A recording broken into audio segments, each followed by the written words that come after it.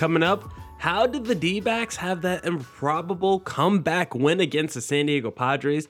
Breaking it all down. And part 2 of our World Series Power Rankings with Sully Baseball coming at you next. You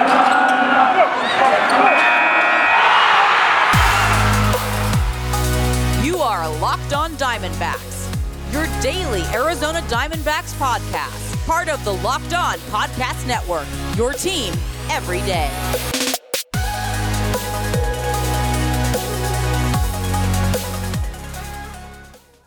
Welcome into the Locked On Diamondbacks podcast, part of the Locked On Podcast Network. Your team every day. You're listening to who? The always charismatic host of this podcast, Miller Thomas. I'm a multimedia journalist and I'm a graphic designer, so please go check out my website, MillerThomas24.myportfolio.com. On there you can see all my latest work, from my packages to my articles to my photos and my graphic design. If you want to see more content by me, just follow me on Twitter at CreatorThomas24 for my personal account, or just look up Locked On Diamondbacks on both Twitter and Instagram for the podcast handle. And of course, thank you for making Locked On Diamondbacks your first listen every day. I would not be able to do this podcast without you, my loyal listeners, sharing, subscribing, reviewing, doing all that so I could do this podcast for you. Thank you. It's free and available on all platforms, so please continue to tell your friends. And hey, D-backs fans, you're going to love this. Today's episode is brought to you by the Sports Card Investor app. Welcome to the world of trading cards reimagined. Stay tuned later in the show for more information on this awesome new tool for collectors. You're going to want to check it out at the Sports Card Investor app today. Now, we're going to talk to Sully Baseball, Part 2, World Series Power Rankings, but let's first get into that conversation about last night's ball game. D-backs with the improbable walk-off as they take down the San Diego Padres 7-6, and watching that game because I was at Chase Field last night, and I've been to 4 D-backs games so far this year, and the D-backs in the games I've been to so far are 0-4. The D-backs have not won a game so far this season, and they've been close many times. There was a game against the Rockies earlier this year that I thought the D-backs were going to win, but if you remember, entering the 9th inning, Mark Melancon had a big blown save, and the D-backs ended up losing that game after I think Zach Davies pitched into like the 8th inning and had a phenomenal start. Just a sad day for me personally as a D-backs fan, but last night, going to the D-backs game, it was a great feeling to walk away after seeing a D-backs comeback, a walk-off win, but watching the game throughout the night, I didn't think that was going to happen. I thought the odds of the D-backs winning that game last night was supremely low. It felt like a super improbable comeback because watching the game from start to finish, the game started off with just no offense, and it was really a pitching duel the first 4 innings of the game because Sean Manaea was absolutely shutting down the D-backs lineup. They probably left Sean Manaea in a little bit too late. He probably should have been done after 6 innings, 100 pitches, but the Padres wanted to throw him back out there for the 7th, and that was probably the downfall of when their almost win started to crumble because they probably should have went to the bullpen right away. But through the first 4 innings, this was definitely a pitching duel. Zach Gallen, I thought, looked pretty damn good through the first 4 innings. Now, I didn't think his stuff was great. Though his stuff was a little bit, flat. His fastball velo didn't seem to be as high as it normally is. It felt like he was more in the 93 mile an hour range when he typically could sit between 94 and 95. It felt like he really couldn't rear up. I didn't see too many 96s either on the radar gun yesterday, so I felt like the stuff wasn't there for Zach Gallen. He really couldn't get any put away stuff. Like, he only had, how many strikeouts is Zach Gallen? Like, he only had like 1 or 2 strikeouts yesterday. Yeah, only 2 strikeouts, and I feel like he only had 1 strikeout through the first 4 innings of yesterday's ball game. Zach Gallen really struggled to put away, San Diego Padres batters with 2 strikes, but it wasn't allowing any damage at least through the first 4 innings of the ball game, because once that 5th inning rolled around, the game just seemed to flip. The game did flip because Zach Gallen gave up 6 earned runs in that 5th inning, and it started off when he gave up a 2-run bomb to Nomar Mazara. But after that, I was like, all right, that 2-run bomb, you don't want to see that if you're Zach Gallen, but his ERA is still going to be good, and he's still having a pretty good start. Let's just move past that home run, and let's get Zach Gallen back on track, because after he gave up that home run, I didn't think much of it. I'm like, yeah, that's, that hurts if you're Zach Gallen, but I still felt confident that he was going to give us 6 strong innings of 2 earned run ball, and I was going to blame the offense for the lack of run support. But little did I know, Zach Gallen was not done there, because he gave up 4 more runs in that inning. At one point, he got the bases loaded, and the Padres catcher, Jorge Alfaro, just cleared them with a double. That boy is thick, and he put a charge into that one down the line, and Zach Gallen was pretty much done after 5. And I was really shocked to see the turnaround for Zach Gallen, because even though he didn't have the put-away stuff, like I said, he did seem like he was cruising. He only allowed 2 singles through those first 4 innings. He wasn't really putting base runners on.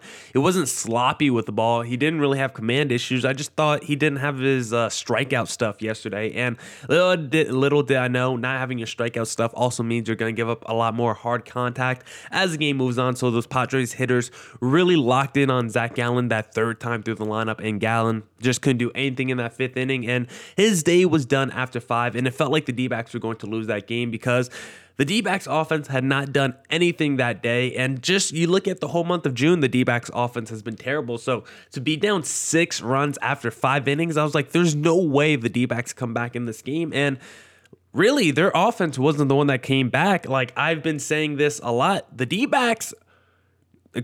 Padres lost this game more than the D-backs won it, because the D-backs was able to put a little rally together in the 7th inning. I'll give them credit for that, because the 4 runs that the D-backs put up in the 7th was legitimate. They got 2 guys on the bases. Buddy Kennedy came up. He had a monster double. Buddy Kennedy was very good yesterday. Carson Kelly had a huge double in that 7th inning to score Buddy Kennedy, and the D-backs end up scoring 4 runs in that 7th. So the offense that they put up in the 7th inning was legitimate. But after that, the 8th inning offense is really, if you're a Padres fan, you just have to be hurling at your TV. You have to be throwing up in your mouth. Like, look at this little sequence for the Padres. Hold on, I'm going to pull it up real quick, because this is what happened. The Padres pitching would just imploded in that 8th inning, because you had a Josh Rojas single, and then after that, you had Josh Rojas move to second on a wild pitch by Garcia. Then Ketel Marte walked. Then you had, after that Ketel Marte walk, Buddy Kennedy was hit by a pitch. Then Carson Kelly was hit by a pitch. So you had single, wild pitch, walk, hit by pitch. Those 2 hit by pitches ended up scoring 2 runs for the D-backs, and it ended up tying the game. The D-backs didn't have to do anything but take walks and take hit by pitches. Like the D-backs in that 8th inning literally wasn't moving the bat off their shoulder. They just stood there in the batter's box, and they let every pitch either go by or they let every pitch hit them, and it was very effective. And at one point, after those two hit by pitches, they had bases loaded. They had no outs. You're like, the D-backs are going to break this game open, but in normal D-backs fashion. This is why I say the Padres lost this game more than the D-backs won it, because bases loaded, no outs, Dalton Varsho at the plate, double play. And it wasn't entirely Dalton Varshow's fault, because he hits it to the second base. Second base goes right home, or I think he hits it to shortstop. He hits it somewhere in the infield. They go right home, force out at home. But the guy who was at first, the runner at first, never ran to second. He just stops. And so the catcher, after stepping at home, just throws it to second base. And that's 2 outs right there. I don't know what the runner on first is doing. I'm not even sure who the runner at first was, but whatever he was doing just costed the D-backs a run right there. Oh, it's Carson Kelly. I don't know what he was doing, why he got held up at first base, but he should have kept running once he saw the ball was on the ground, because it was bases loaded. It was a force out at every base, and it was a ground ball. It wasn't like it was a pop-up where you had to, stand and wait. No, it was a ground ball, so you had to go on contact Carson Kelly, and then Alek Thomas strikes out after that. So it's like the D-backs tied up, but it's all because of the Padres' lack of effective pitching. It wasn't anything the D-backs did, because when they had bases loaded and no outs, they literally couldn't put a run on the board. So the Padres come through in the 8th inning, and then you fast forward to the 9th inning, because Mark Melancon, as always, Mark Melancon, a couple wild pitches, a walk as well in the 9th inning. He had to make it a little dicey, but he gets 2 strikeouts to end the 9th inning, and the D-backs move on to the bottom of the 9th, where the magic really happens, because it started off with back-to-back Ks from Hager and Peralta, and you're just like, this game is going to extra innings, and the D-backs might have squandered their chance to win in the 8th inning, but Rojas gets on base, Ketel Marte gets on base, back-to-back singles, and then one of the craziest plays I've seen, Christian Walker, just a little dribbler to Eric Hosmer, and I don't know what Eric Hosmer is thinking. I'm like, I thought it was going to be an out, because I saw first base from my seats wide open, easy put out, but instead he goes to second base, the tougher of the 2 bases, the tougher play of the 2 choices, and the second baseman, he couldn't squeeze the ball. It pops out. Ketel Marte is safe, and you just see Rojas running around home, and you're like, is that it? Is the game over? And the D-backs end up walking it off, and it just ends up being a pretty improbable win. But it's a great win for the D-backs, who have been excuse me, my mouth is getting a little dry, who have been struggling. I'm doing this as soon as I wake up, so I probably should have drank more water before doing this. But the D-backs have been struggling the whole month of June. The Padres are one of the teams that seem to always have the D-backs number. But the D-backs, first game of the season, walk off against the Padres. First game of this series, walk off against the Padres. Now we got Madison Bumgarner on the mound today. I might have to make another bet with Javier Reyes of Locked On Padres, so be on the lookout for that. But great D-backs win, improbable D-backs win, but a super fun game, and I was glad to be in the stands for the first game that the D-backs have won that I've been there all season. That was probably a really weird way to say it. I'm glad that the D-backs won because the first game that they won that I've seen in person all year, and it was a comeback against the San Diego Padres, the NL West opponent. Great time. Great time. We're going to get into our part 2 World Series power rankings, but growing up, sports cards always was a big admiration of mine because my grandfather collected sports cards and he passed them all down to me. So growing up, I really liked sports cards, and watching the D-backs, they're a team that has a very young core with the Jordan Lawlers, the Corbin Carrolls coming up soon. We already got Dalton Varsho, Alek Thomas on the roster. The D-backs have a very young, enticing core, and I want to own a part of the D-backs' young core. And the best place to do that is the Sports Card Investor app, because welcome to the world of sports cards reimagined. The Sports Card Investor app is the hobby's most powerful resource. Quickly check the value of your favorite cards, find great deals, and profit from the hobby you love. Available completely free in the Google Play and Apple App Stores, the Sports Card Investor app is a must-have for baseball fans. It's completely free, easily browse over 630,000 cards from every sport, with hundreds more added each week. Check the latest values of your favorite cards with 7-day or 30-day charts. Find the best prices and buy directly through the app with our eBay Deals feature. Download the Sports Card Investor app today, available for free in the Google Play and Apple App Stores, or go to sportscardinvestor.com/lockedon.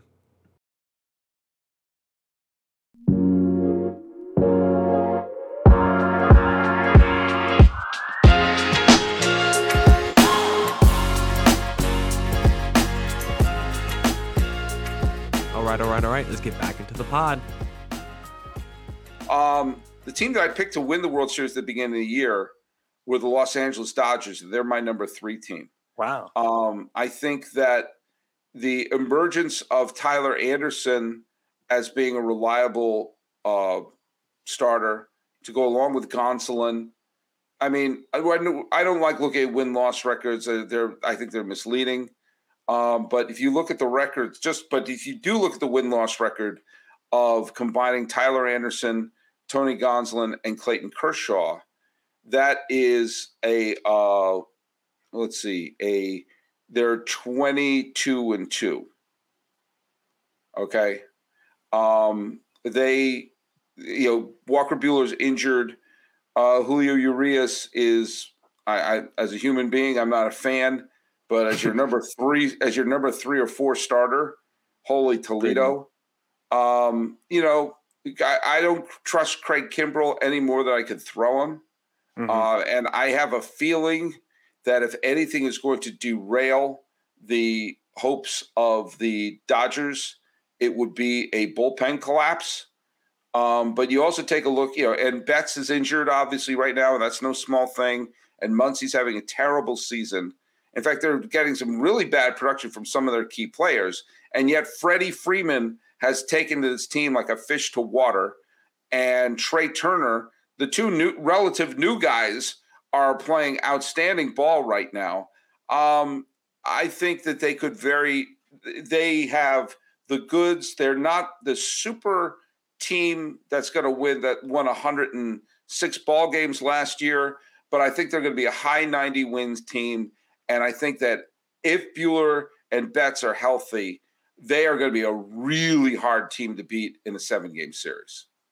Yeah, I'm surprised they're your number 3 team just because of the equity that they probably have built in. They probably have the most built-in championship equity among all teams. Basically, what they've been doing the last decade plus in Major League Baseball. They've pretty much been there every year since. And when you look at the team on paper, they're supremely talented. So I'm a little surprised they're your number 3 team. Obviously, they haven't been as dominant this year as maybe we expected to come into the season. I still think they have so much talent that they're probably going to be a little bit higher on my list when I get to them. But my number 3 team, I'm actually going to put this actually might be a little bit of surprise because of how good they're playing, but it's based off the teams that I basically, how I view them in terms of can they win the World Series? My personal power rankings, not based off the record, but I get it. My personal, whatever I'm trying to say. But I got the Yankees number 3 is basically what I'm trying to say, because that would probably be the most surprising pick on this list, just because of how they played the best baseball so far this season. But when I look at that Yankees team, I just feel like they're getting so many guys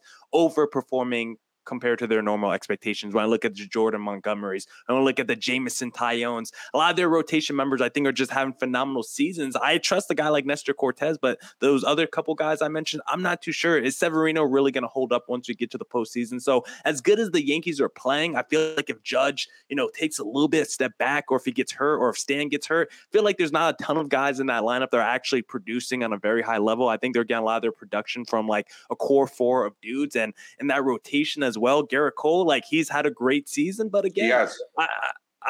Once we get to the postseason, we have seen cracks in the armor, especially when he's gone against the teams like the Red Sox and the Astros. We've seen him falter a little bit against those better teams in the American League. So the Yankees, as good as they've been this season, I just don't trust them as much as some of the other teams on this list, which is surprising because of how good they've been this season. But I don't think they're as talented as maybe their record says they are.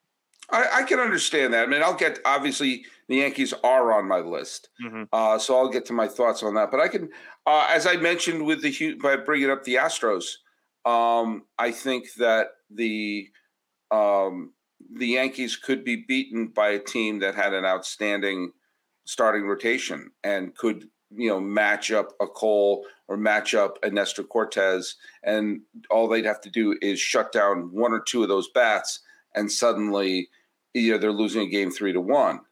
I will address that in a moment. Who's going to do their number 2? You want me to do my number 2, or you do your number 2? Yeah, that was my number 3. So did you give? I guess you gave your number 3 already. So my number 3 was Los Angeles. So. So we'll go to your number 2 now. We'll throw it back to you, Sully. Number 2 is the New York Yankees. Okay, there you go. Let's go. I guess I just should have gone right into it. No, they're my number 2 team, and I'll explain. It's not Red Sox hatred of Yankee fans that make me have it at number 2.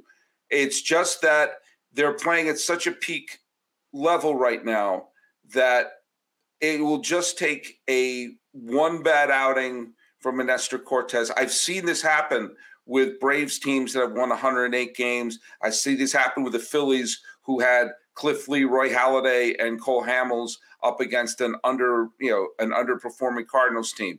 There are moments when a absolute Goliath of a team can have 2 bad days, and suddenly they're in a winner-take-all series with all the pressure on one and no pressure on the other. I think if the Yankees get eliminated, there are 2 ways that they'll get eliminated. You will hear those 2 reasons for silly baseball, and they might be the reasons why the Yankees get a ring this fall. But if you have a special someone in your life that might be expecting a ring pretty soon, you need to head to BlueNile.com, because whether you're ready to pop the question or you're celebrating a milestone moment, find jewelry as unique as her with the modern convenience of online shopping at BlueNile.com. Blue Nile has simple online tools that let you choose the diamond shape, size, and clarity, as well as setting style. Blue Nile's bench jewelers will then handcraft her perfect engagement ring. Each ring is one of a kind, just like her. Looking for fine jewelry but having trouble choosing? Blue Nile has jewelry experts on hand 24/7, available via phone or chat to help you find a memorable gift at every budget. Make your moment sparkle with jewelry from BlueNile.com, and Locked On listeners get $50 off purchases of $500 or more. This podcast exclusive includes engagement. Use code Locked On. That's code Locked On. Plus, every order is insured, ships free, and arrives in discreet packaging that won't give away what's inside. Shop stress-free and find your forever piece. Go to BlueNile.com today. This episode is also brought to you by Rock Auto. With the ever-increasing number of makes and models, it's now impossible for your local chain auto parts store to stock all the parts you need. Why endure often pointless or seemingly intimidating questioning and wait while the person behind the counter orders the parts on their computer, choosing the only brand their warehouse happens to carry? Save time and money when using Rock Auto. Rock Auto is a family business serving do-it-yourselfers for over 20 years.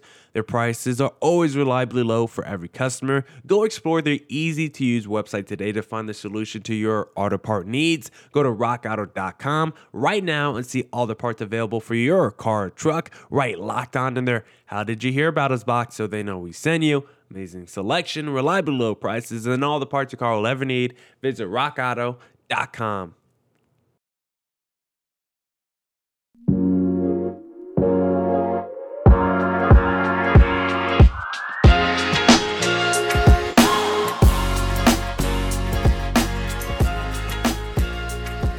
All right. Let's wrap up the pod.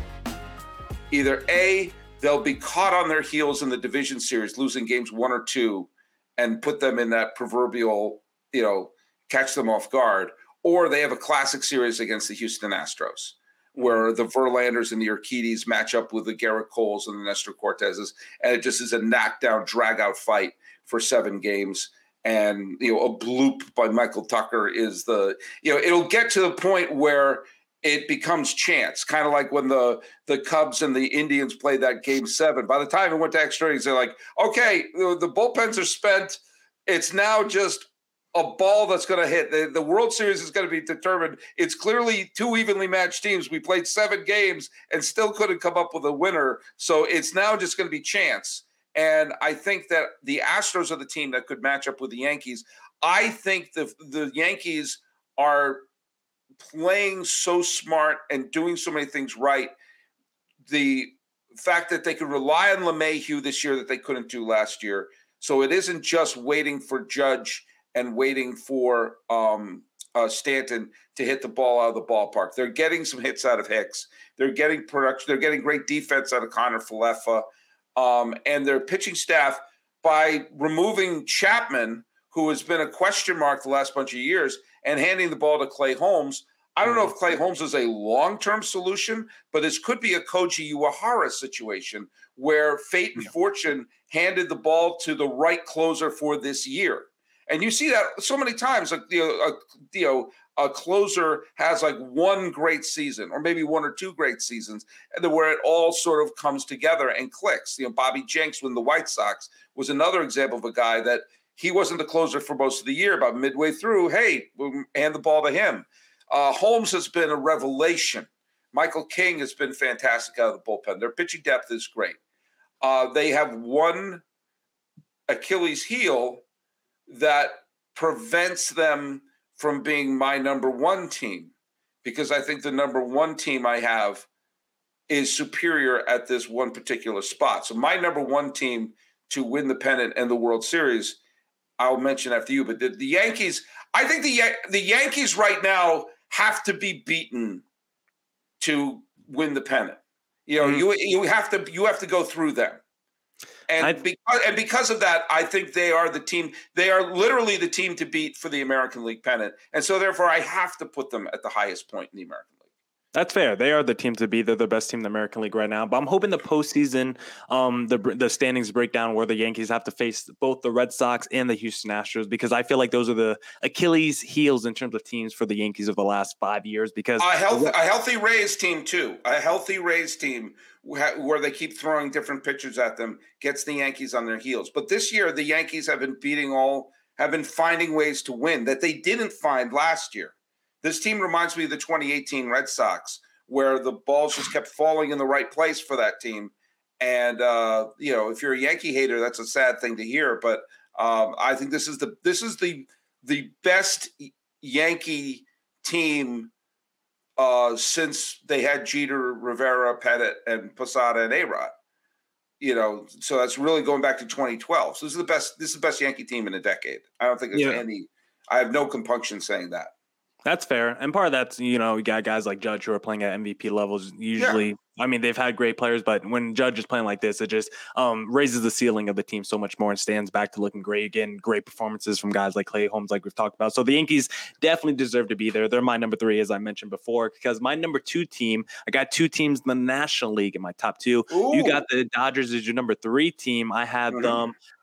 They're not here at number 2. I actually have the New York Mets at number 2, the other New York team, because the Mets, I can't put them at number 1. They're the New York Mets, right? They have those curses. They seem to something always goes wrong when you don't want it to for the New York Mets. So because of those reasons, for baseball god reasons, the mystical reasons, I won't put them at number 1. But in terms of being on paper talents, the Mets are right there with any team in Major League Baseball. They probably have the best pitching staff in Major League Baseball, where their number 4 and number 5 starters could be easily number 2s on pretty much every other rotation in baseball. Their lineup is deep. I love the offseason's additions that they made. Starling Marte, guys like that have been huge. Chris Bassett have been huge as well. So this New York Mets team, they're going to be a team to watch at the trade deadline as well, because we know Steve Cohen is an all-in kind of a owner, and I love that for the New York Mets, because I believe in Major League Baseball, if you have an owner who's willing to spend money, you can win games and you can build a really good roster for the postseason. It doesn't matter about your market size. If you're playing in Minnesota, San Diego, New York, if you have an owner willing to spend money,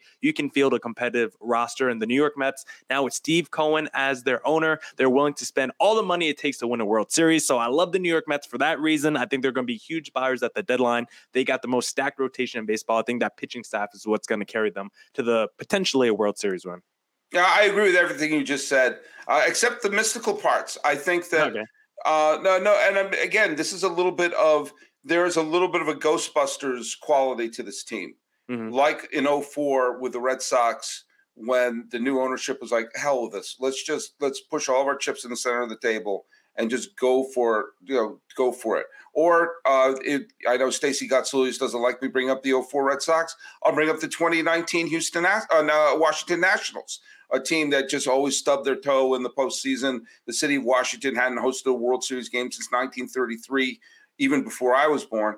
And the fact of the matter is that team slayed all the dragons and did so with 2 of the just wildest deciding games. The final game against Los Angeles, the extra inning game with the Howie Kendrick grand slam, and then the come from behind game against the Astros with, the Howie Kendrick 2-run home run. It's good to be Howie Kendrick in 2019. That's it for this edition of the Locked On Diamondbacks podcast. Thank you to Sully Baseball for our part 2. We got part 3 coming tomorrow, where we rank the MVP candidates, so stay tuned for that. Come back tomorrow for more Diamondbacks news, coverage, and insight. And as always, stay safe, stay healthy, and thank you for making Locked On Diamondbacks your first listen every day. Deuces!